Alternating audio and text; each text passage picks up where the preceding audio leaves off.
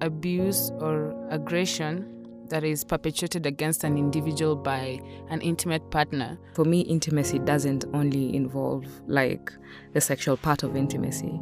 It involves someone you're interested in intimately, someone you wanna, because intimacy again is not just sex, it's the conversations you have with one person that you don't necessarily have with everyone else.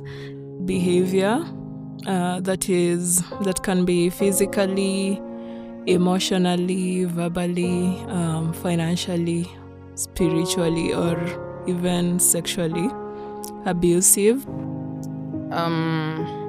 Much of it manifests through controlling behaviors, like a partner denying you access to financial resources, stalking you, trying to determine the kind of people you should hang out with, and also like just isolating you from your friends.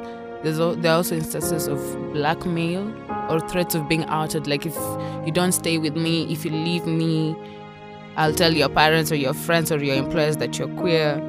Also, there's the issue of psychological abuse, where this person, like, because this person knows you live in a homophobic or transphobic society, they drill it into your mind that no one else can love you, that they're the only ones that can love you, so you have no option but to stay with them. And over time, like if you stay there long enough, you might actually start to believe that. Also, physical violence is quite rampant, especially where drugs and alcohol are involved. I haven't gone through any kind of physical violence when it comes to intimacy, but I've gone through probably emotional and financial intimate partner violence. So yes. Yeah, I've been a survivor of intimate partner violence. Yes, I've experienced some intimate partner violence myself, and I also know people. In a relationship, everything is overlooked or not talked about enough because people think that women cannot harm each other.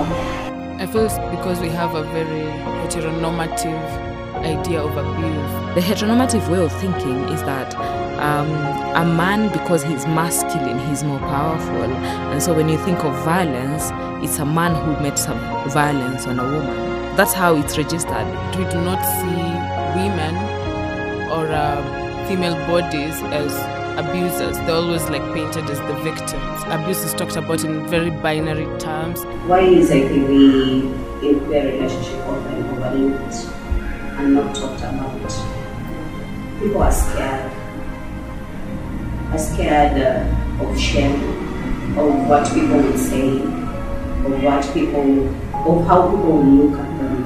It's like society and the media has painted queer people as this people who prey on others, like abusers. So because of that, we're always reluctant to add to that narrative. Like there's no way I'm going to tell society that queer people also beat each other up or psychologically abuse each other, like it to pay a bad rep or something. But the more we are silent about it, the more like people suffer within it. Like there are no avenues for reporting this when we are silent about it. Also talking about the protection thing, we have this thing where you tend to protect your friend. Like kama ingekuwa nani ninge report, but since it's my friend, there's no way my friend could have beaten you up. There's no way my friend could have done this to you, which creates this environment where the survivors or the victims find themselves kicked out of their communities for speaking out, while the abusers are shielded and protected.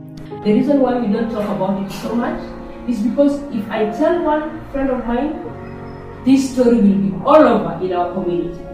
And at the end of the day, I will not get the solution, but rather I'll get more frustration. Even when an incident comes to the public, like maybe someone shares the experience of being violated on Facebook, it's almost as if everyone tends to empathize with the perpetrator. I mean, heteronormativity and patriarchy has taught us that. And so we take a lot from that. And when people come to us and tell us they've been abused, we almost somehow, I never really understand, but we almost somehow are ready to ask, what happened?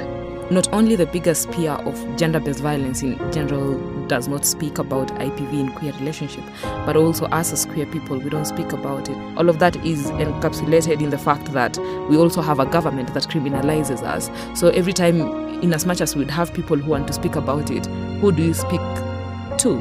Because then how can you guarantee safety if your government can't provide that safety in case you're at risk?